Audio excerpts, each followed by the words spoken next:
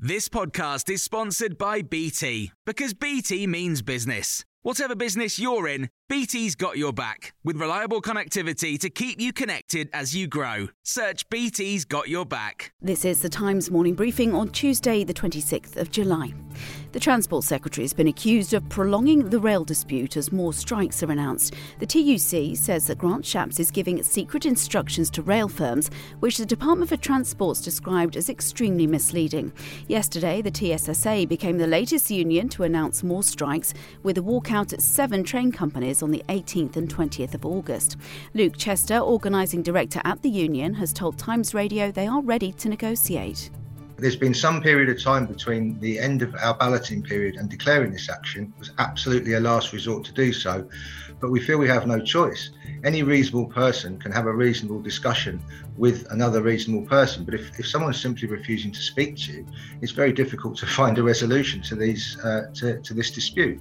A committee of MPs says the government needs to immediately change its out-of-date energy bill support for households. They say a massive insulation drive must be launched urgently to permanently bring down bills, and the energy price cap should be scrapped in favour of a discounted social tariff for the most vulnerable.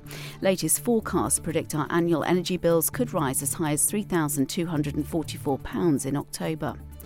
Communities suffering from repeated flooding could benefit from a new £100 million funding package designed to help protect their properties. The frequently flooded allowance will be available for eligible communities where 10 or more properties have flooded twice or more in the last 10 years.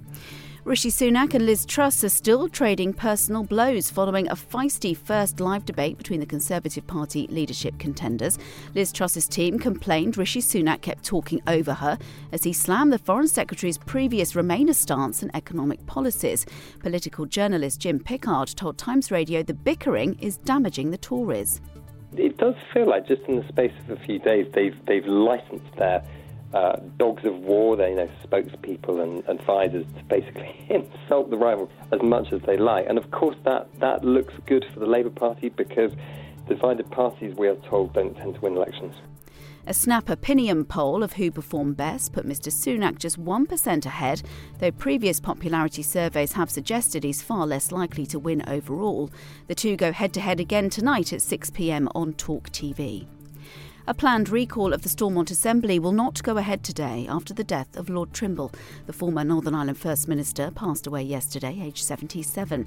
He was crucial in negotiating the Good Friday Agreement, which led to him being awarded a Nobel Peace Prize. Bertie Ahern, the former Irish Taoiseach who helped negotiate the Good Friday Agreement with Tony Blair, told Times Radio Lord Trimble was a brave man.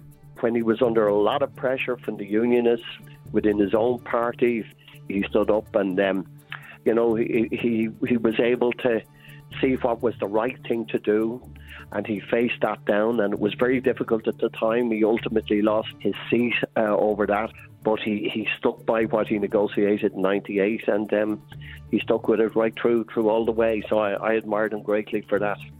A trial is going to look at the benefits of prescribing outdoor swimming for people with depression rather than medication. Immersion in cold water has been shown to reduce stress levels. This comes a matter of days after a new study claimed there's no clear evidence that depression is caused by low serotonin levels, calling into question the widespread use of antidepressants. And the US actor Paul Sorvino, most famous for his role as gangster Paulie Cicero in the classic mob movie Goodfellas, has died at the age of 83. Sorvino, also known for portraying Police Sergeant Phil Sorretta on the TV series Law and Order, had worked in film and television for more than 50 years. You can hear more on these stories throughout the day on Times Radio.